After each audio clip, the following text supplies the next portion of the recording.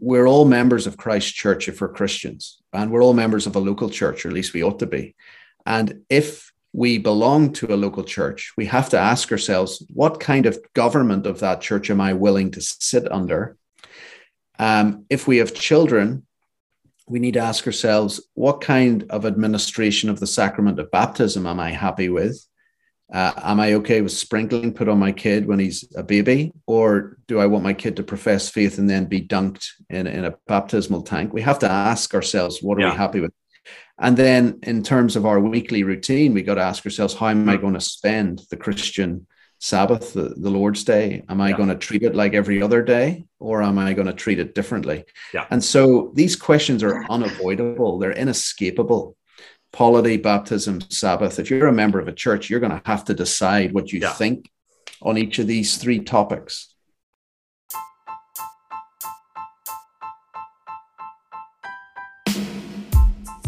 Welcome to the Guilt, Grace, Gratitude podcast featuring Peter Bell and Nick Fulweiler.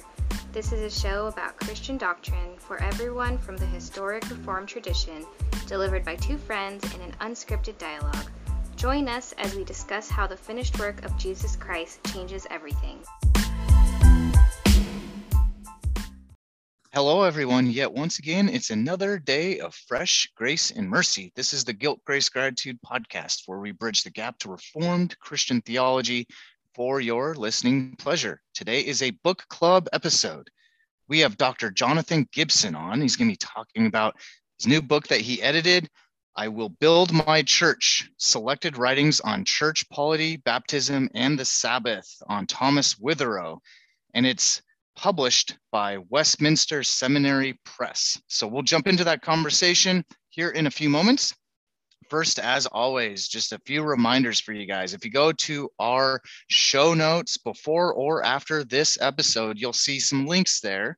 One is from the Westminster Seminary Press. You can click that, find this book, purchase it for yourself. You can also click the link for the Society of Reformed Podcasters. We are in that group with other like-minded Reformed podcasts out there.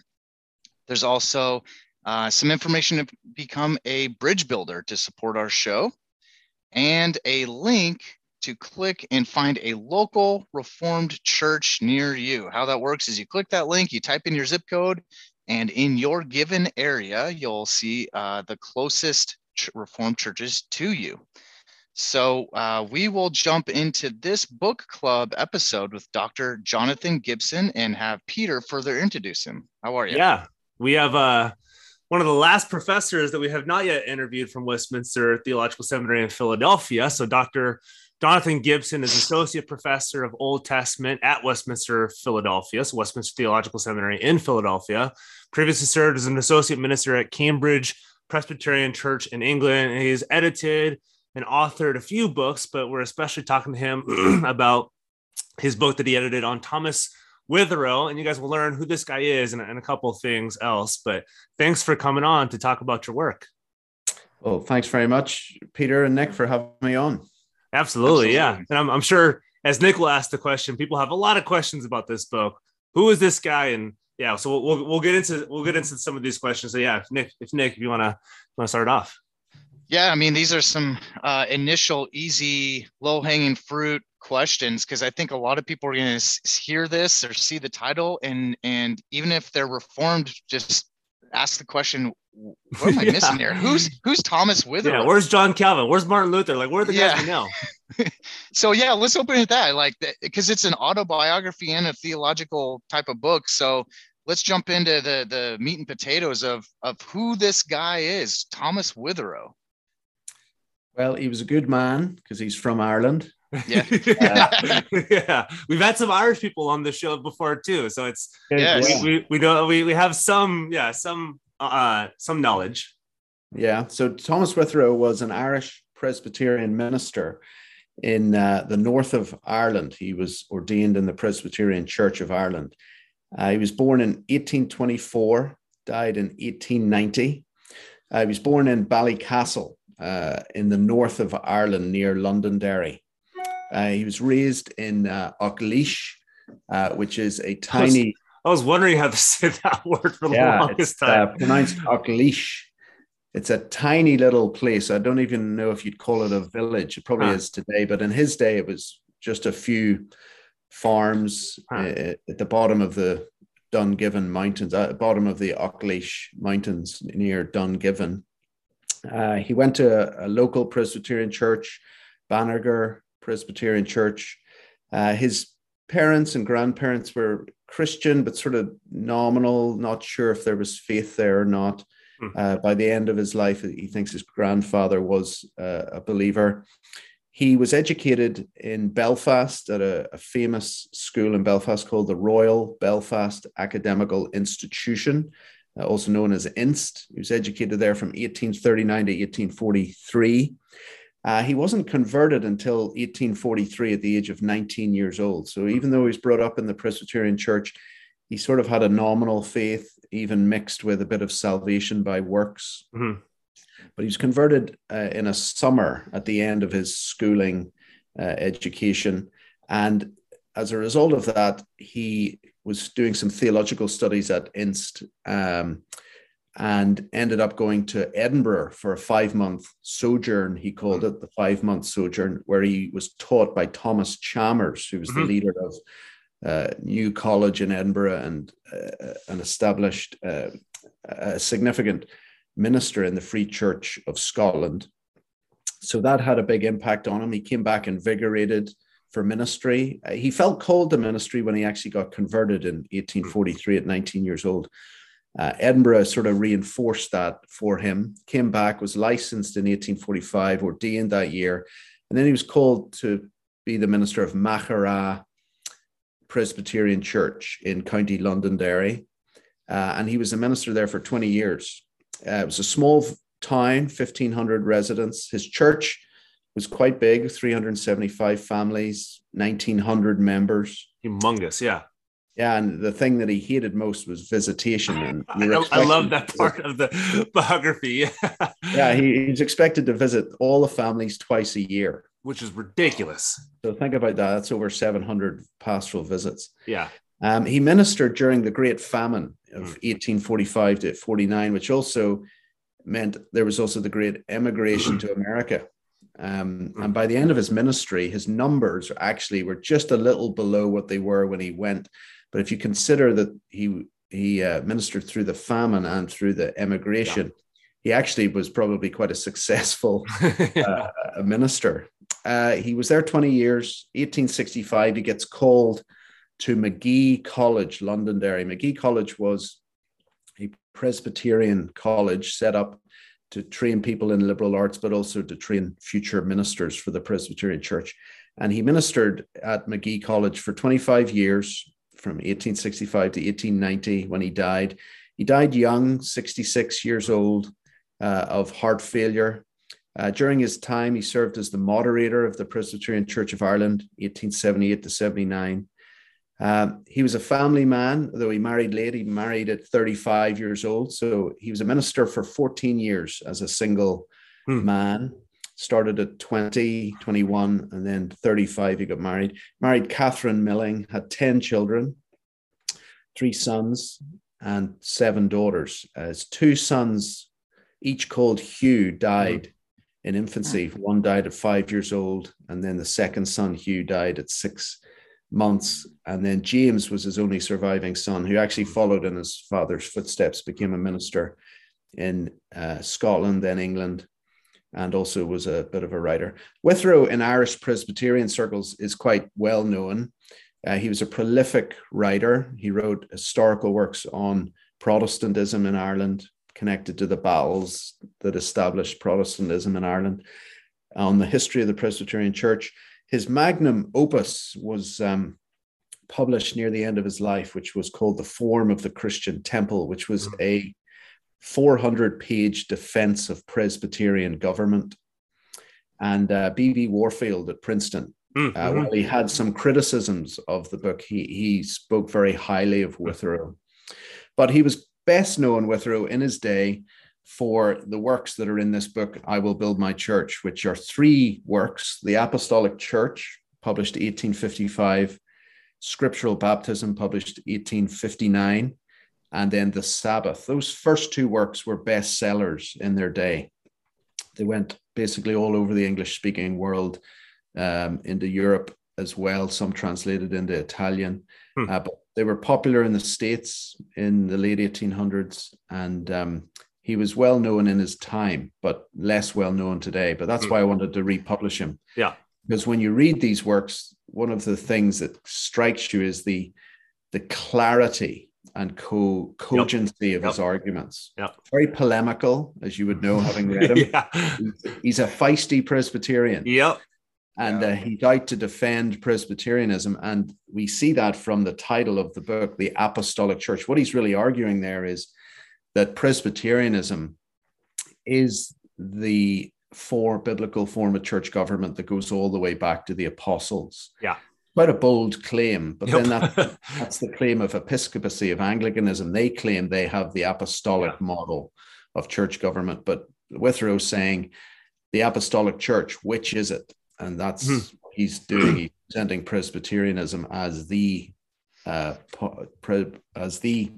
form of church government that takes us back to the apostolic church. So that's Thomas Witherow, the man. He died in 1890, buried in Londonderry City Seminary, where his wife is buried. Maybe if I can add to that too. So you ended saying that he's kind of less well known now, but then you're kind of editing his works and getting him back in. So how do you fall out of favor?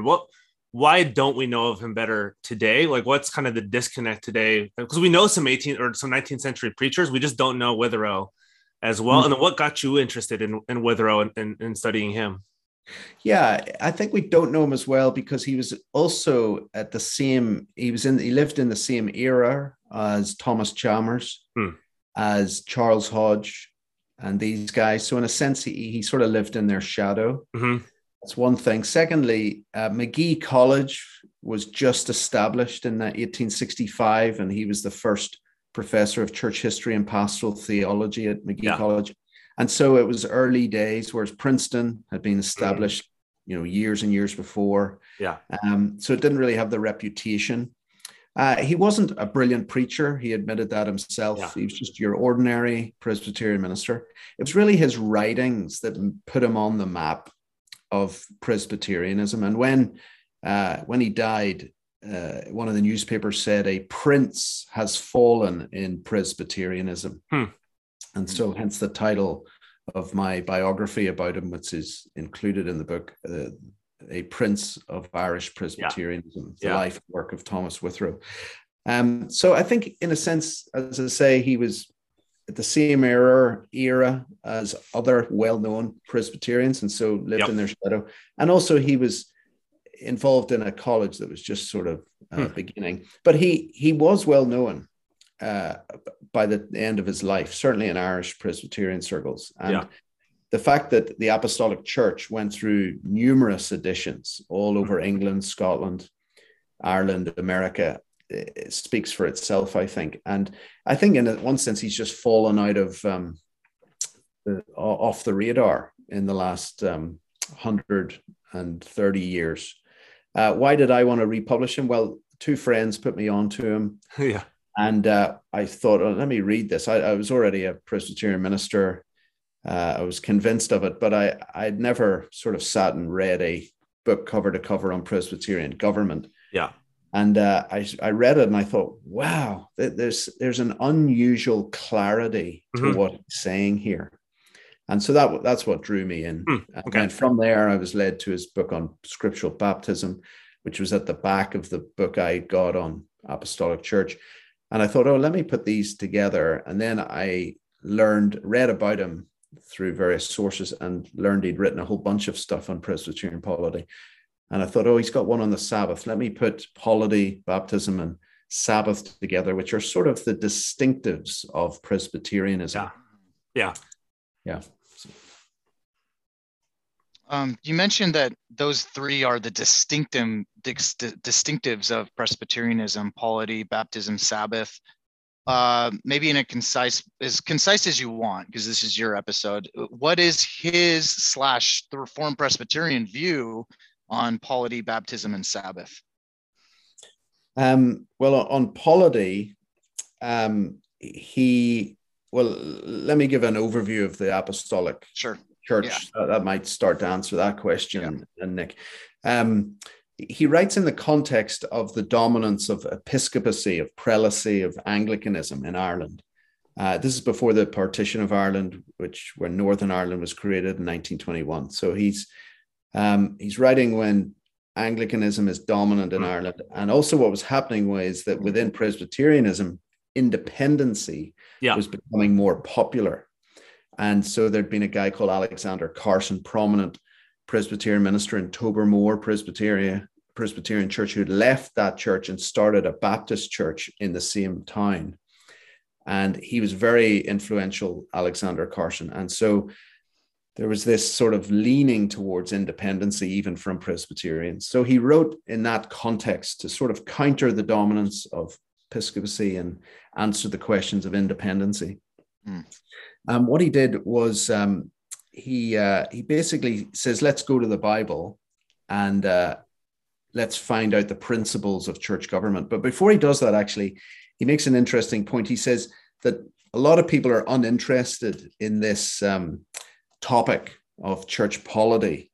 And he says it's because they think that since the matter is not essential to salvation, it's just not important. Yeah.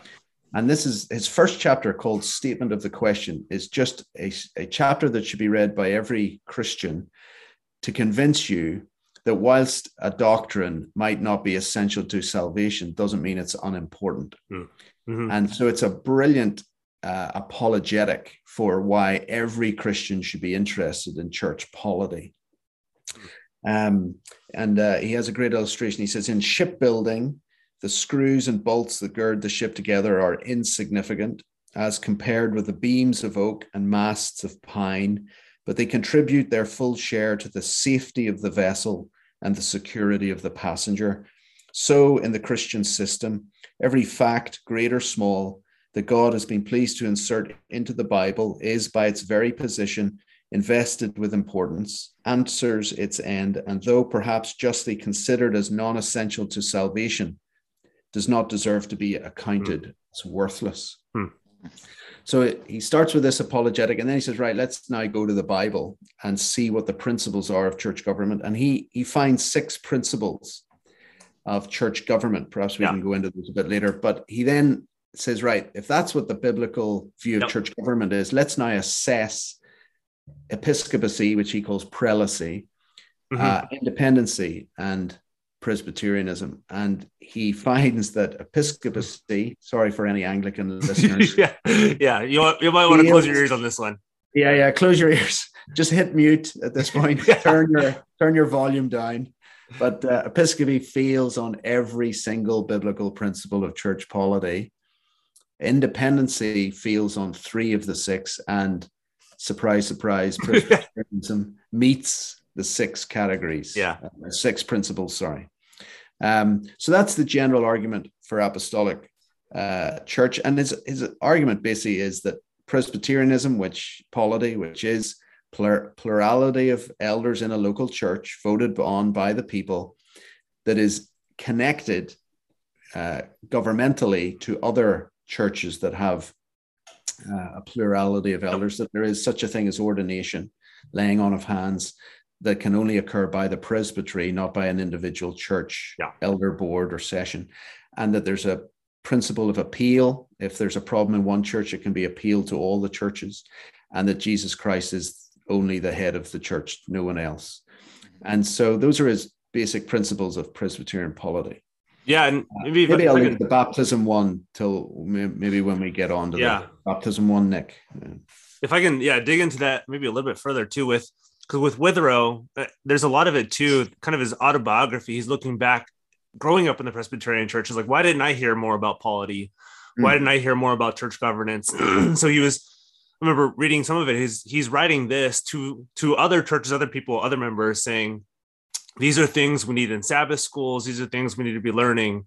So kind of, how did his background, not knowing this stuff and growing? So, I mean, he has effectively, he's much smarter and writing a lot more than I am. But I almost have the same exact story. My first 19 years, grew up in a Presbyterian church, didn't know anything about it, and then was saved at 19.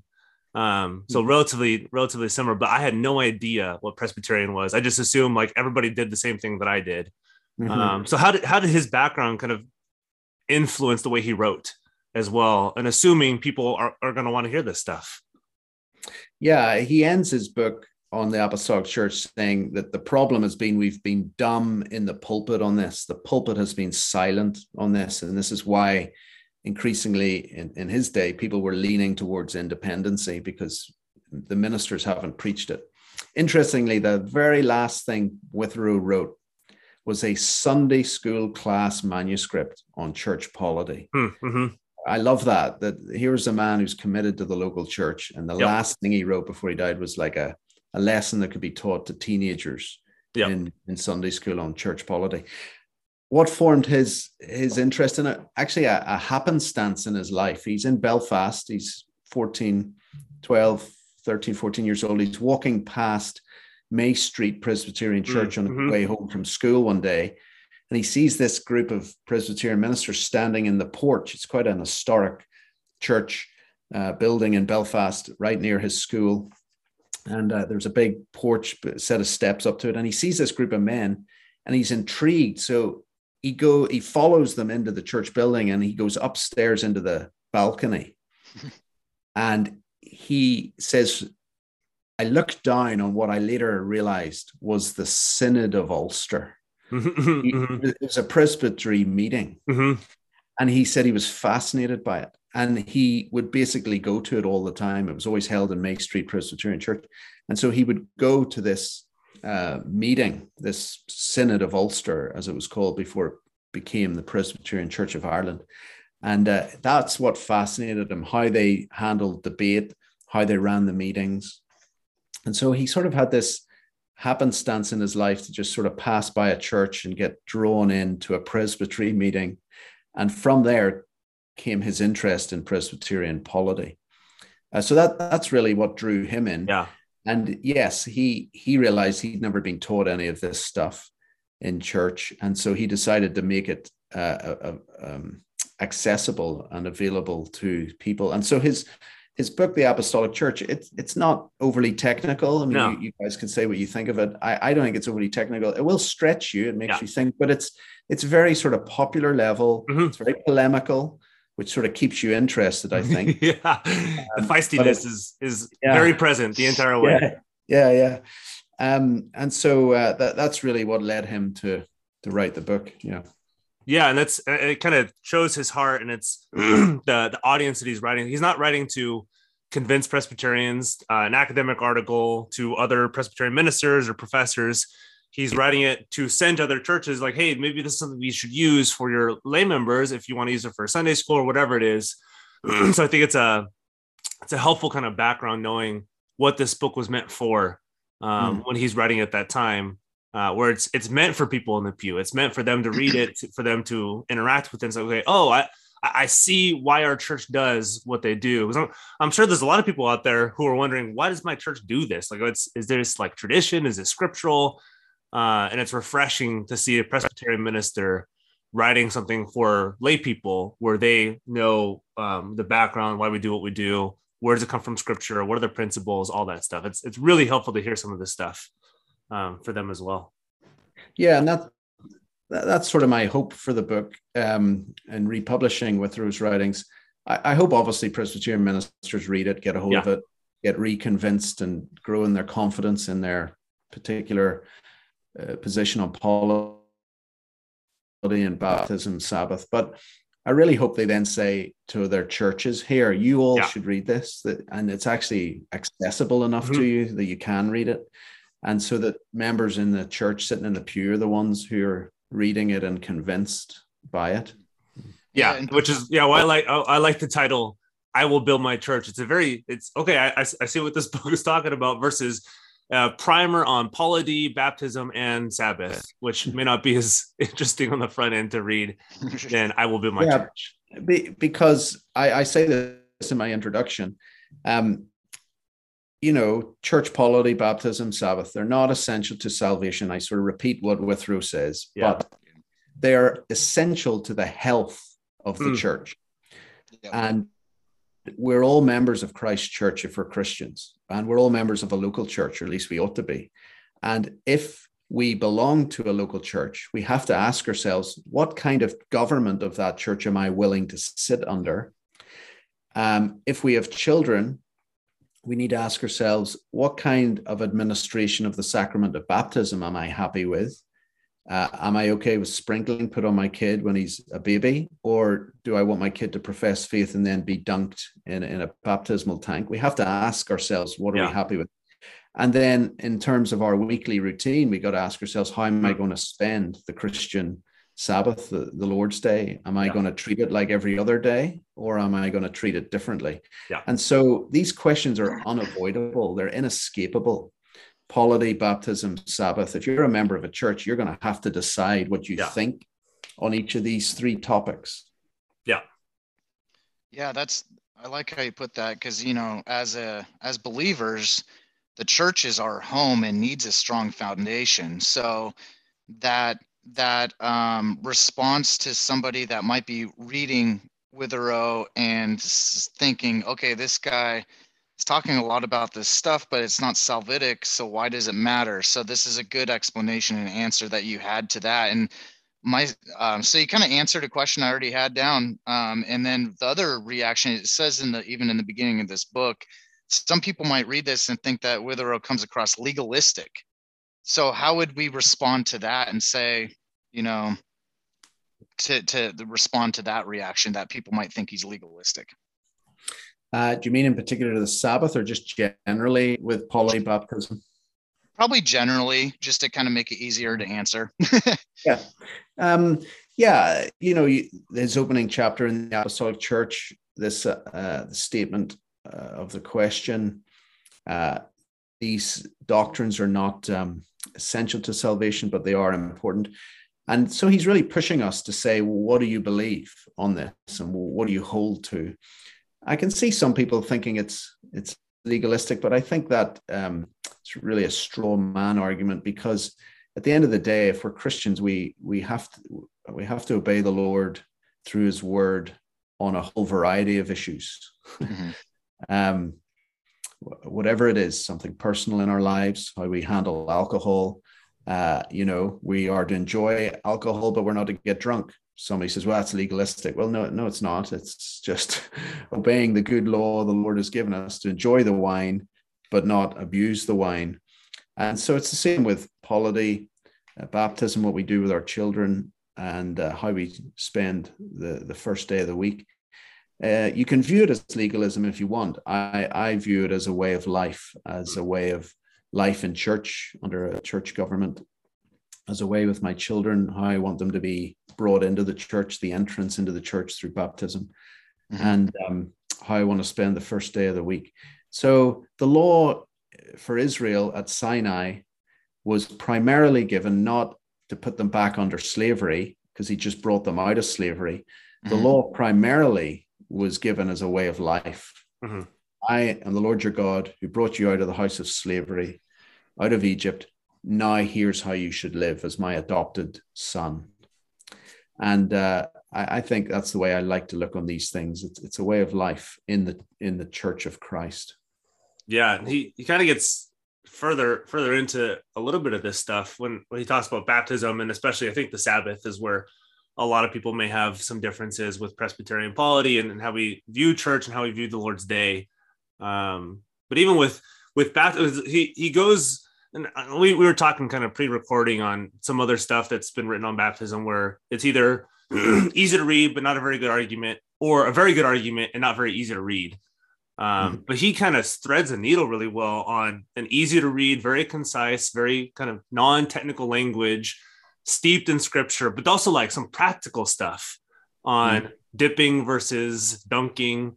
And then a fun little story at the end on baptism. So if you want to talk about like what's kind of his unique approach, maybe not unique, what is the contribution that Witherow brings to the debate on baptism that's kind of unique to what he brings to it?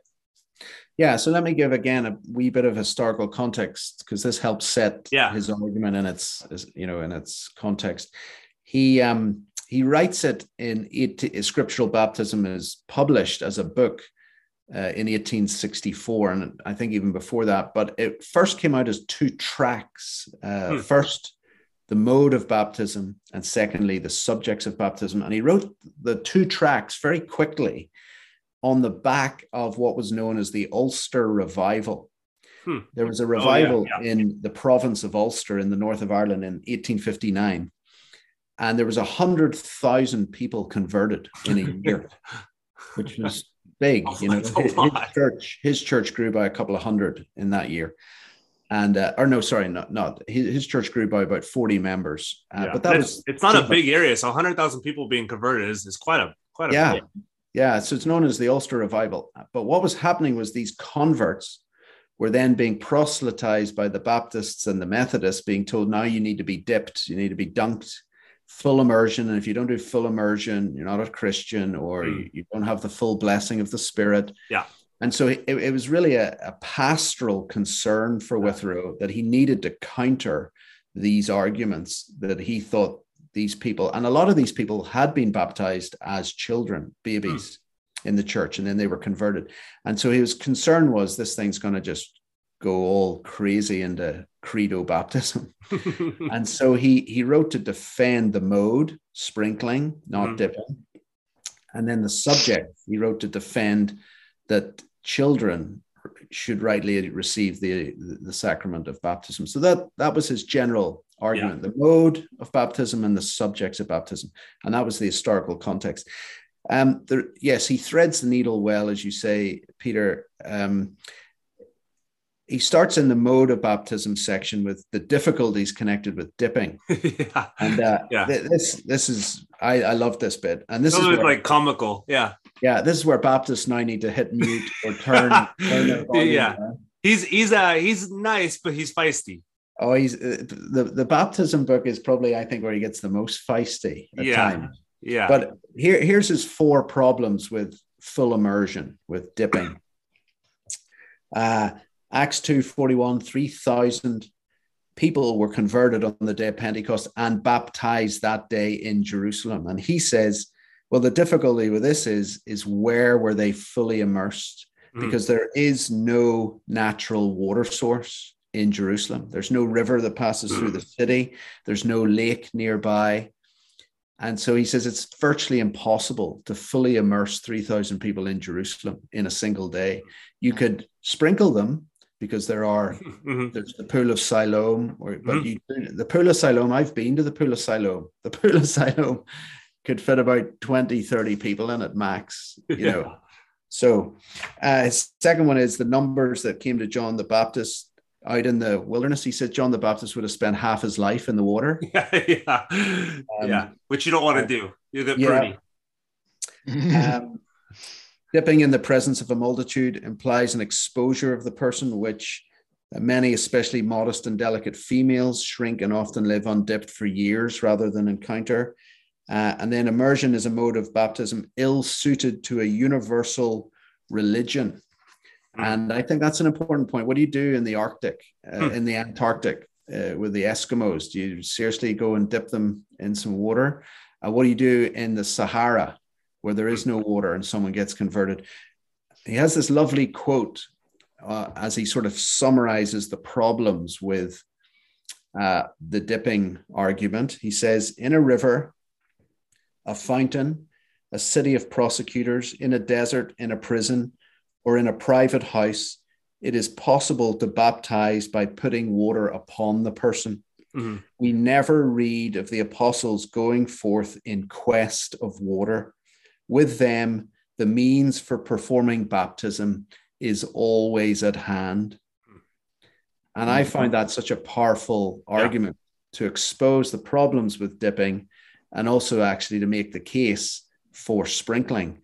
The mode of baptism is always at hand, whether you're in a desert, whether you're in a prison, whether you're in a private house, you can baptize anyone, by that mode. So those are the bits that I find initially very helpful. And then he goes on to the scriptural mode of baptism. He deals with the baptizo word group, and he explains how dipping cannot be the meaning of baptizo. So the Greek Septuagint translation of the Old Testament uses baptizo for talking about the priests dipping blood on the horns of the altar. Right. So the priest didn't pick up the bronze altar in the courtyard and go immerse it in a huge river of blood and then bring it back out. And it's that, but yet that's what the Septuagint uses, that uses baptizo. So baptizo cannot be narrowly, exclusively only full immersion. It can be used for that, but it actually can be used for sprinkling as well. So he makes those kinds of arguments on the mode of baptism. But again, it's all very accessible. And that's what I find so helpful in that book. The second section's on the subjects of baptism, where he raises the Anabaptist objections and answers them, and then gives again the biblical evidence for infant baptism. You see his methodology in both books, actually also with the Sabbath. He's a Bible man. He just says, let's go back to the Bible. Let's look at the principles established from the biblical text, and let's see which system of polity or baptism stands up against those principles. And maybe if you, and we don't have to go into the whole thing, but kind of with his feistiness in view, the feisty Witherow, he goes into this little story on this area with a park in it, and this gatekeeper, and he uses this as an illustration of like the Old Testament promises, the New Testament fulfillment, how much greater the New Testament is, and why would we keep those who were in the Old Testament, who are allowed the sacrament, who are allowed membership in the covenant community, and keep them away from the covenant community in the New Testament. So maybe if you want to like kind of preview what the story is, it's a lot longer than you think it's going to be, but it's a fun story to read. And you get his point really early, but it's a cool visualization of his argument on baptism. Yeah, it's a parable he tells. It's called the parable of the city park. And he says there's this landowner that, he owned the land, developed it into a park that it would be accessible for his citizens. And so this citizen and his family hundreds of years before had access to this city park, and that the landlord had given him access to him, to his family and his children. Well, generations go by, and the citizen, who's a descendant of this family, goes to get access to the park, but there's a new gatekeeper. And the gatekeeper says, "Sir, you can go into the park, but not your children." And he says, "Well, hang on, my children used to be able to go in, and my family before me, they could go in with their children. Why can't I?" And he says, "But the rules have changed." And he says, "Yeah, but the landlord told me, first of all, my children were allowed in." And so he plays out this conversation between the citizen and the gatekeeper. And he just shows the sort of futility and illogical arguments of why children cannot get into the city park when they were once allowed into the city park. And that there is no reason he can give him why they can't actually get in, except some just random arbitrary law that says they're just not allowed in anymore. And he keeps saying, but they used to be allowed in, and they used to be able to enjoy everything in the park. But so why aren't they allowed in? And halfway through the parable, you're just saying, have mercy on the Baptists, please. Stop it, Witherow. You're just saying, right, okay, we're through. We get the point. Just let the Baptists go home, let them repent in their own time. But he just won't let it go, and he just goes for it. Conversation going, and then it ends with a great line. He says, "The gatekeeper shrunk into his lodge as a snail into its shell, and the citizen and his children returned to their home. Now the gatekeeper was an Anabaptist." It's the funny thing is you're not surprised at the end. You're like, well, this is exactly what I thought it would be. Early on he's a Baptist, but it's just the fact he actually has to underline it again at the end. Twist the knife at the end. Exactly. Which is like you said, but it's also a fun sort of, it shows you in a maybe in a parabolic way. Yeah. That the promises from the old have not changed coming to new. And in fact, they've expanded. The promises have expanded. They haven't changed. They've expanded. And it's a really good visual for some of this stuff. Yeah, it's a brilliant illustration. It's a great analogy. Pastors who are convinced Presbyterians could use it. Oh, yeah. In the pulpit, not as long. Don't read, but they could just simplify it and shorten it, and the point would be driven home really well. Yeah, no, that's great. At the end of the day, it's about continuity, isn't it? Yep. This is his big point on the second part of the book, Subjects of Baptism. He says the constitution of the church through the two dispensations of Old Covenant, New Covenant has not changed. Yeah, because God does not change. God does not change the way he relates to people. This is what I used to be. I don't know if you know this. I used to be a zealous Credo Baptist till I was 30. Oh. Yeah, I was brought up in the Christian Brethren. Okay. And then sort of Reformed Baptist conviction. Yeah. And then through reading church history, actually, just seeing that all the reformers were Pedo Baptists sort of made me think, right, I need to have more respect for this position. But yeah, I used to keep my Presbyterian friends at university going, give me a verse. Come on, show me the 6-week-old. Yeah. Got baptized. I had all the arguments. But I've now forgotten what I'm telling you. Oh, sorry. What convinced me? Yeah. What a number of things convinced me, but one of the things convinced me was that I got to the point where I couldn't accept. I was teaching Bible overview material in a church in Cambridge, a Baptist church, and I just couldn't get my head around. Well, first of all, I kept seeing the continuity. Yeah. To you and to your children, to you and to your children. It's there throughout the Old Testament, and it's there in the Old Testament prophecies of the New Covenant. Yep. Jeremiah 32, 37 and 38, Ezekiel 37, 23 to 25, Isaiah 65, 18.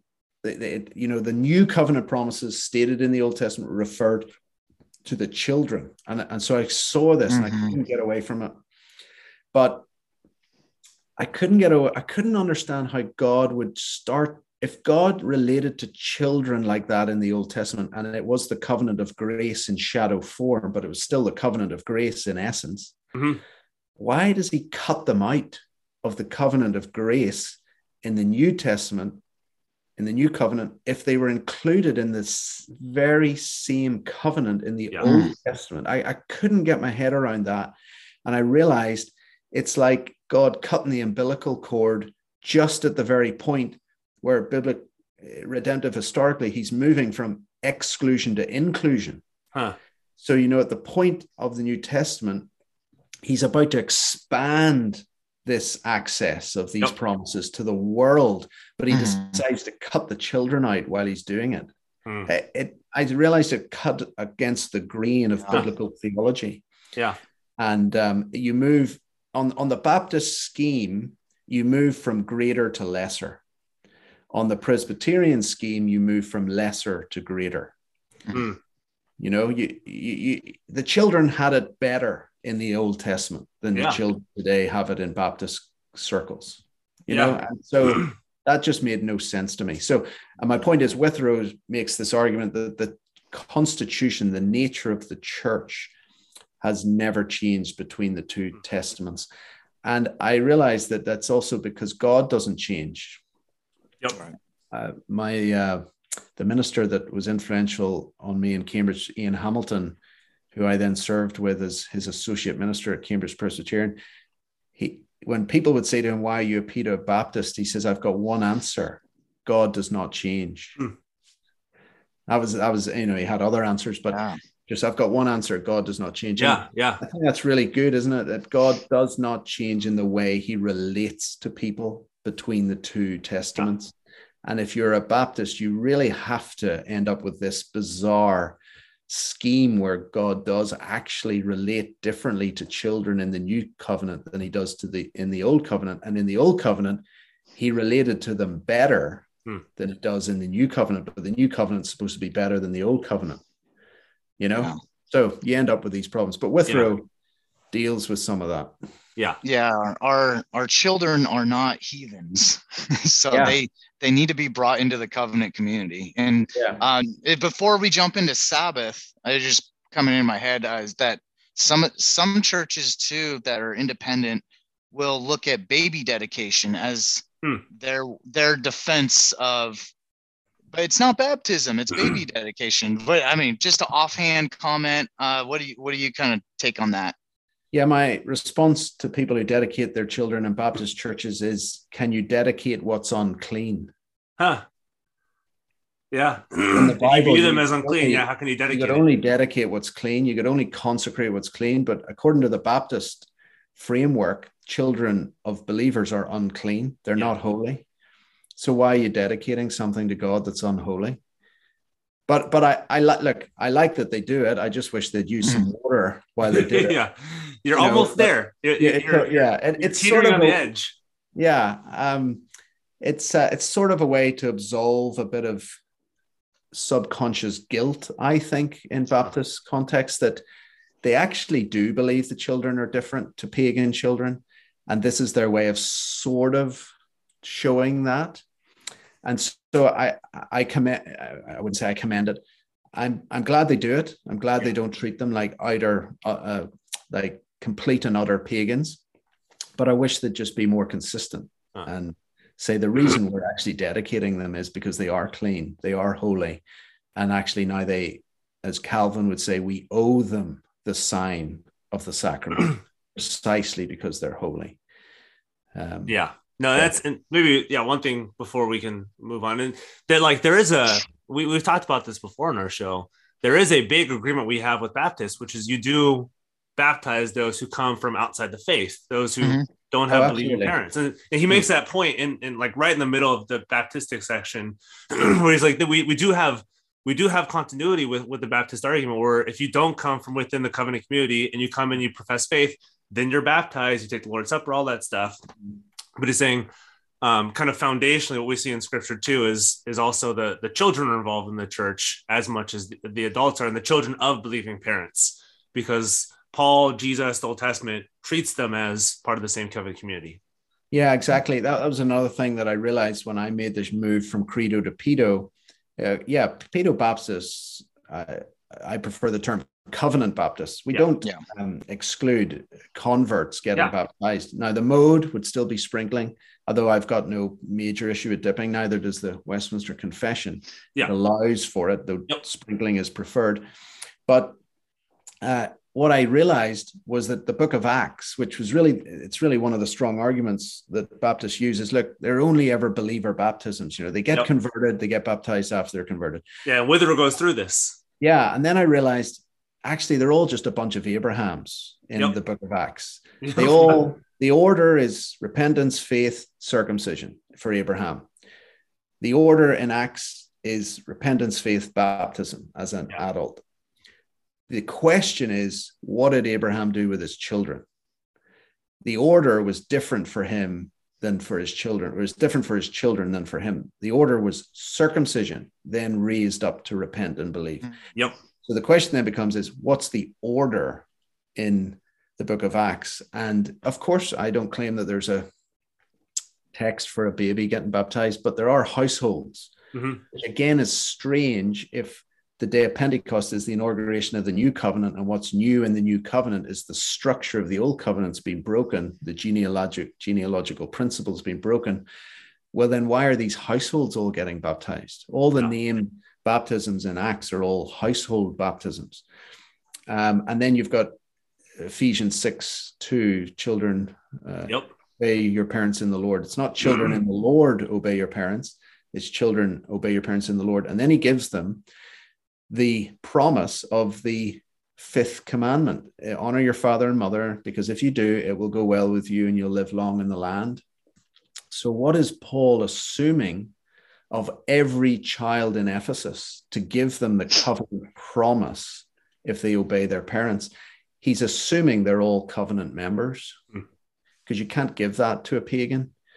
And so I started to see things like that Acts is all a group of Abrahams. It's the beginning of the church. of the New Testament church, I should say. Yeah. It's the beginning of the New Testament church. And so it's all just a bunch of Abrahams getting converted. Yeah. It's then what do you do with their children? That's the issue. Yeah. So I love, Witherow's kind of trek through some of the baptisms in Acts and shows a lot of the stuff that you're talking about too. Yeah. And so circumcision in the Old Testament points towards baptism in the New Testament. Yeah. Yeah. And what's interesting is in Genesis 17, where God says to Abraham, you circumcise yourself, your children, and foreigners in your house. Yeah. So there are three groups in Genesis 17 are to receive the sign of the eternal covenant, or the covenant of grace. Well, you go to the day of Pentecost, Peter preaches, they say, what should we do? He says, repent and be baptized. This promise is for you, for your children, and for all those who are far off. There's the three categories: adults, children, and Gentiles, foreigners. Yep.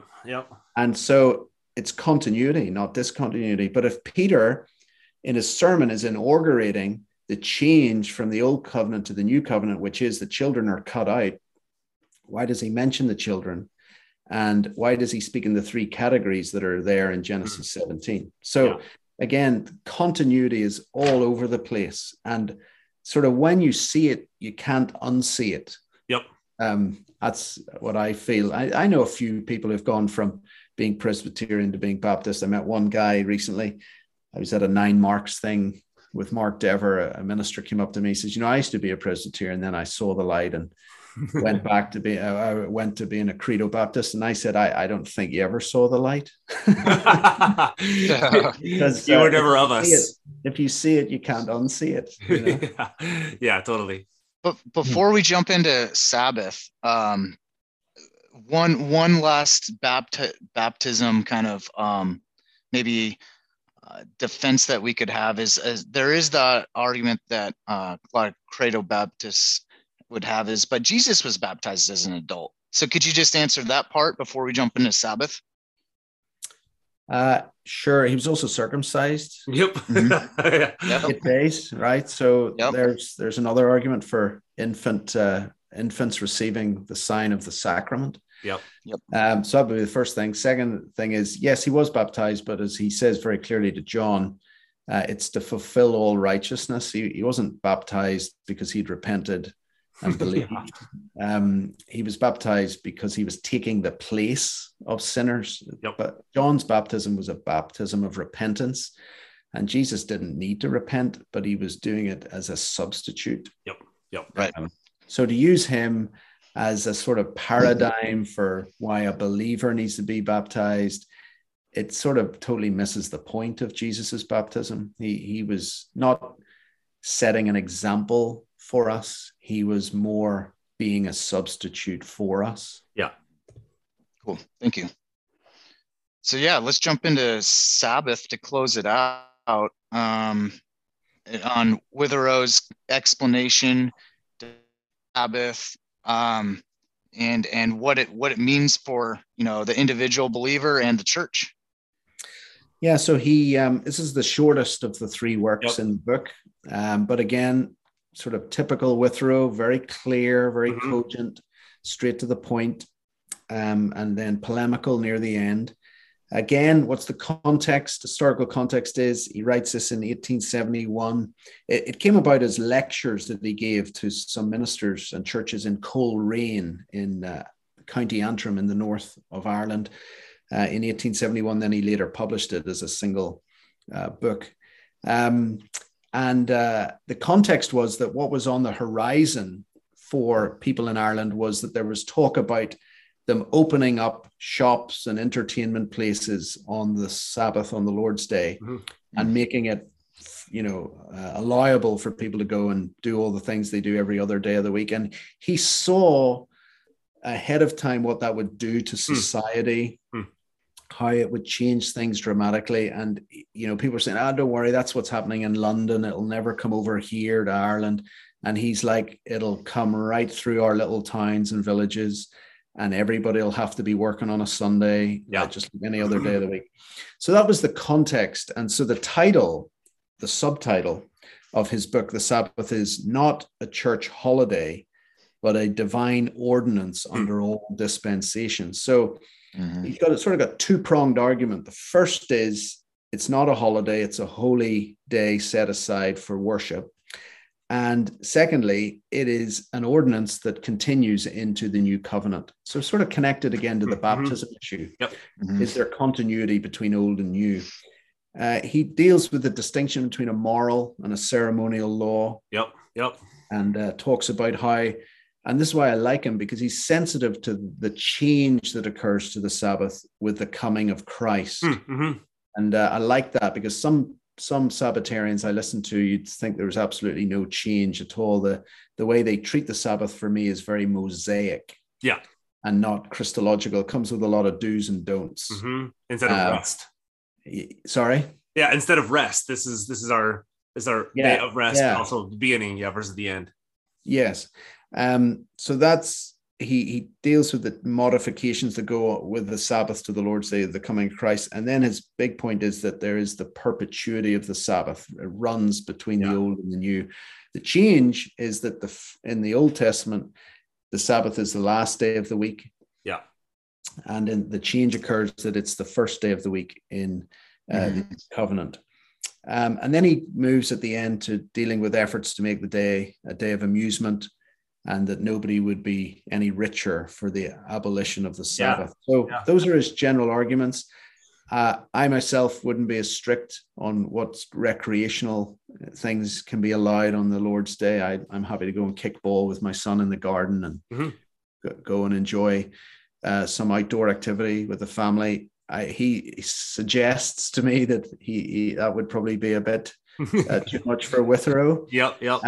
So readers will have to work out what they think's allowed and not allowed. In Northern Ireland, when I was growing up, in some parks, believe it or not, they would wrap the swings around the bar on a Saturday night, and they'd be locked up in a sense until Monday. They would unwrap them. I mean, for me, that totally misses actually the principle of the Sabbath, because the Sabbath was inaugurated after they'd been in slavery for 400 years. They hadn't had a day off. So if you think God was okay with the kids going for a wee swing, one day a week when they'd been slaves for 400 years. The Sabbath was also included in Leviticus 23 as among the festivals. Well, the festivals involve eating the best food, drinking the best wine, meeting family, friends, partying, playing games together up near the temple. I mean, imagine the noise that would have been coming out during those festivals. Well, the Sabbath was put in Leviticus 23 with festivals. So in Northern Ireland growing up, Sabbath, Lord's Day, felt more like a funeral than a festival. And so I would just give readers a little bit of caution. Witherow's a man of his time, writing at a certain time, and for me, I'd probably give a bit more of a positive emphasis on what you can do on the Sabbath as a way to really enjoy it and make it the best day of the week.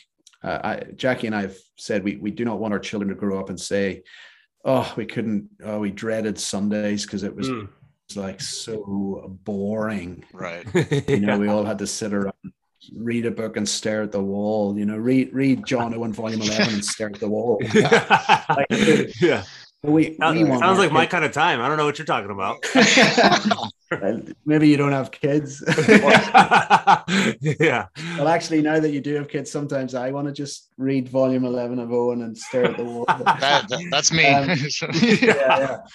But so anyway, that's just a caveat on Witherow was a man of his time, but his argument, I think, is excellent, and his argument is that the Sabbath is in perpetuity. It's continued from the old to the new, and this is where if I could engage with probably what modern evangelicals generally say, even some Anglicans, certainly Sydney Anglicans.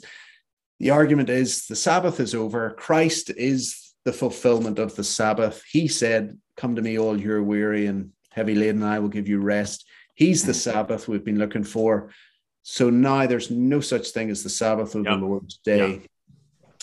But the problem with that is that Christ's coming is not the only coming of Christ. Mm-hmm. There's the first advent and the second advent of Christ. And there's the now and the not yet. And the book of Hebrews chapter 4 tells us there is yet a Sabbath rest for the people of God. And so if there is yet a Sabbath that we're heading towards, that means there must still be a type and sign of that Sabbath. If you hold that in Christ it all came to its absolute fulfillment and consummation, then it's sort of strange. Then you have this thing that we're looking forward to, of which there is nothing today, which is a type of it. Is a sign pointing to it. So signs only become obsolete when the reality has fully dawned. And the reality has reached its consummated form.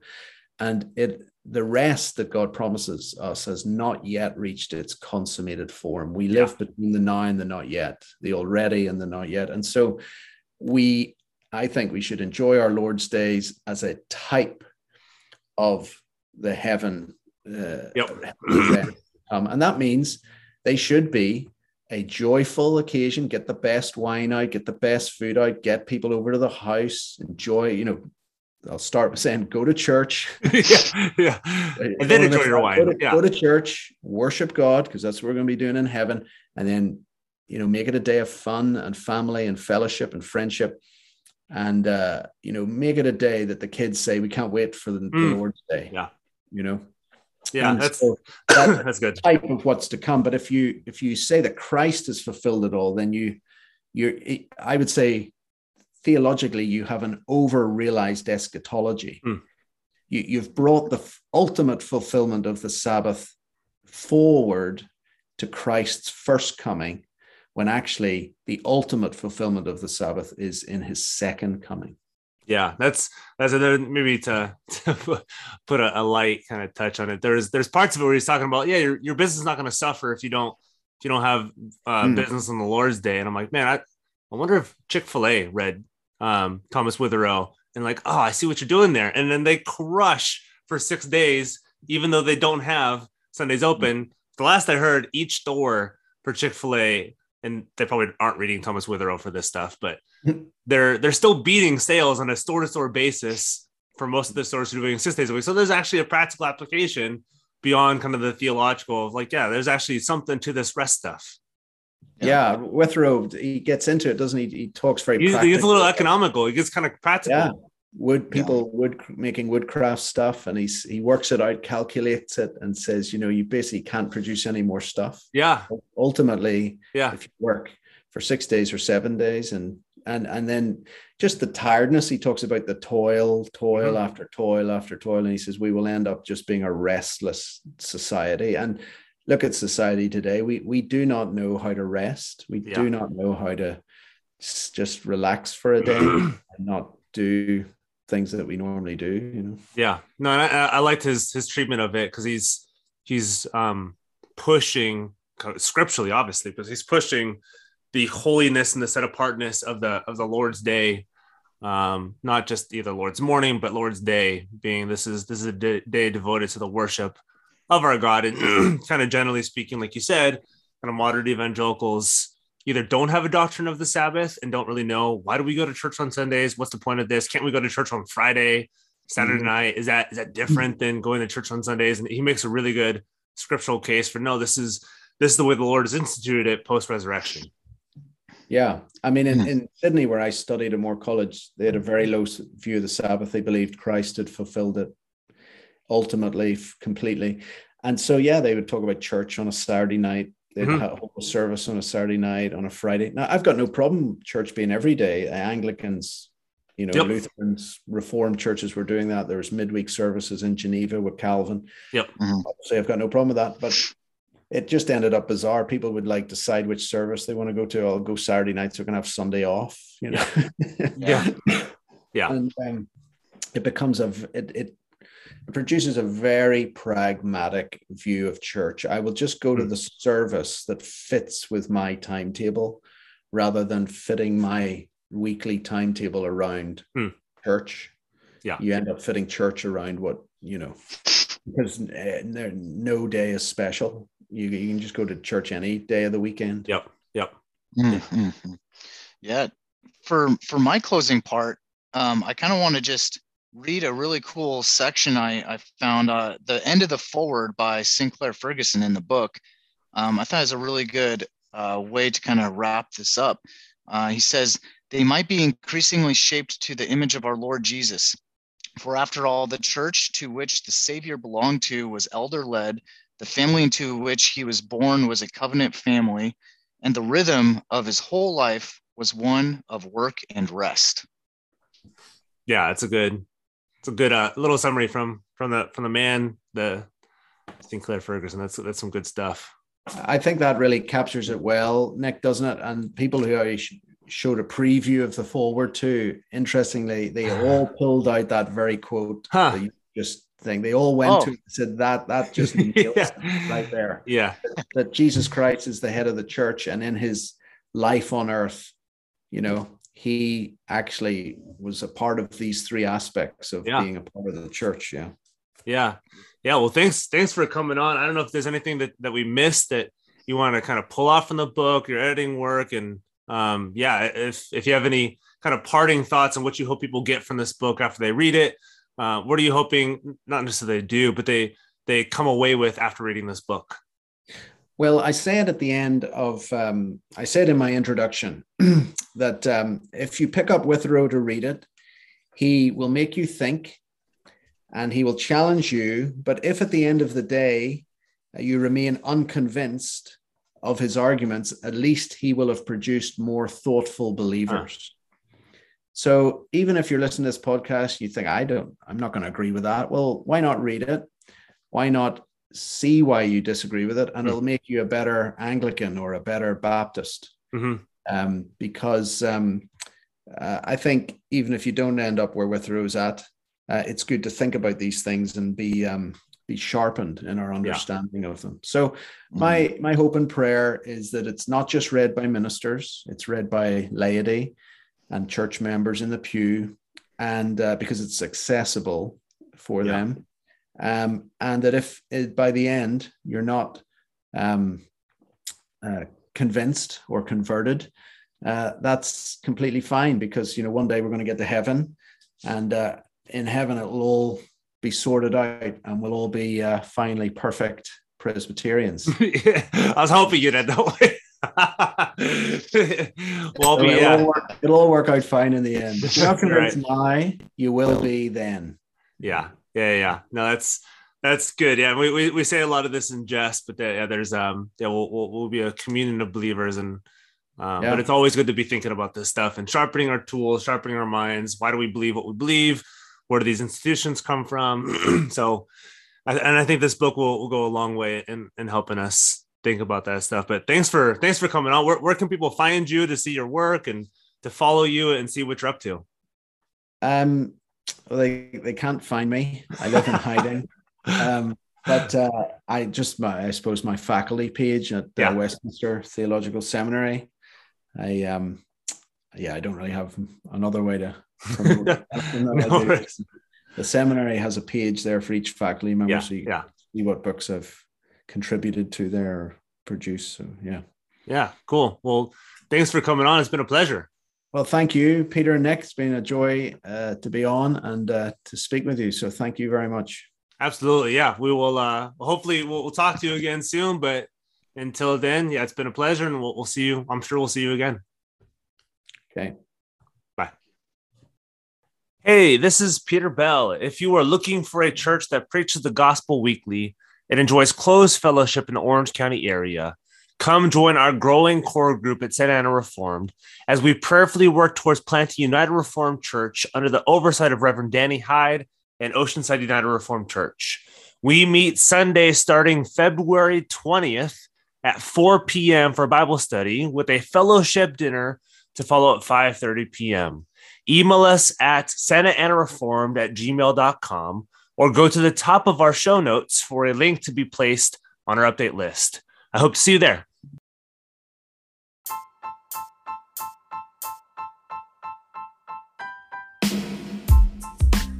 Hey guys, we hope you enjoyed that episode of our podcast, Guilt, Grace, Gratitude. And we, as we've said before, we are bridging the gap to Reformed Christian theology for your listening pleasure. So we would like to make sure this is enjoyed by others around the world. And how to best do that is rate and review us on iTunes.